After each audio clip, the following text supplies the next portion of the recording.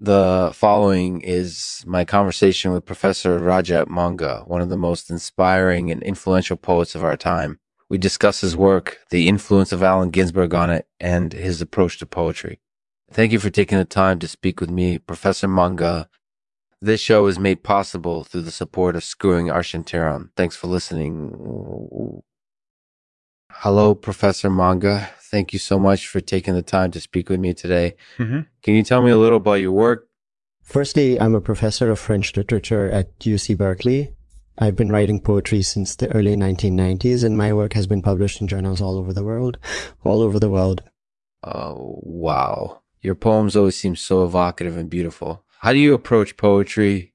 I try to write about the experiences that I encounter in my day-to-day life. I also like to explore themes such as human nature and the search for meaning. That sounds very interesting. Do you have any favorite poems or essays of yours? Most of my work is political in nature, so I really enjoy reading my poems aloud and letting people offer their feedback. However, I have to say that my favorite poem is Grubby by the US poet Raymond Carver. It's a very well-crafted poem, and it deals with the universal subject matter that touches on many people's lives. That's an excellent choice. It's interesting that Allen Ginsberg had such an impact on your work. Did he ever visit UC Berkeley?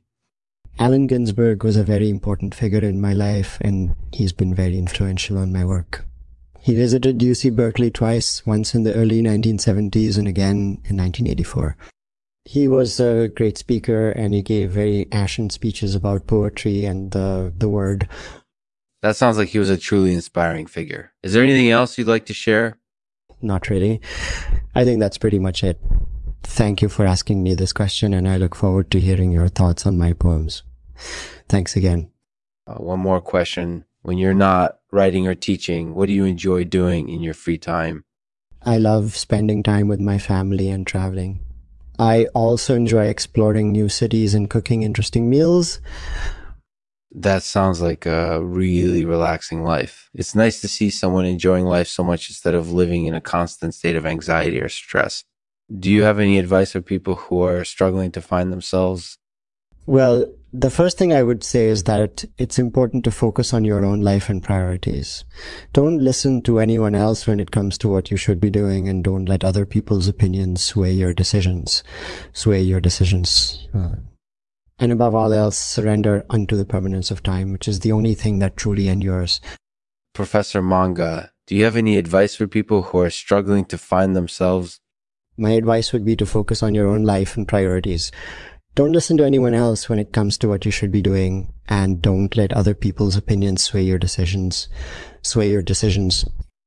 And above all else, surrender into the permanence of time, which is the only thing that truly endures. Thanks for asking me this question, and I look forward to hearing your thoughts on it. Thanks again. Professor Monga, do you have a favorite Do Joel song? I'm late to the party on this one, but among my all-time favorite Sojourn songs are Rechauffeur and Madame DPP. That's funny. I always thought Rechauffeur was about rewarming food, but now I know it's also about relationships. It's hard to keep things fresh in relationships, isn't it?